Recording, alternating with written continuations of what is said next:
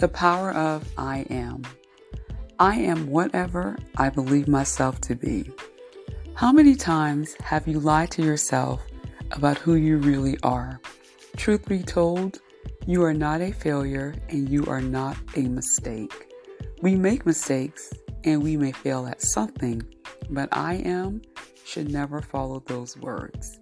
I want you to listen carefully to the phrase that comes after I am each time you speak to yourself or about yourself. Often we are using the power of these words against ourselves as a weapon instead of an ally. I am who God says I am. I am smart. I am beautiful. I am strong. I am creative. I am innovative. I am power. I am healthy. I am wealthy. I am happy. We choose to think and speak like winners, not like we've been defeated.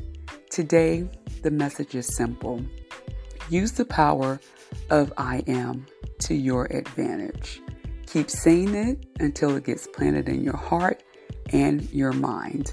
I am unstuck and I am free. Thank you for tuning into the podcast today.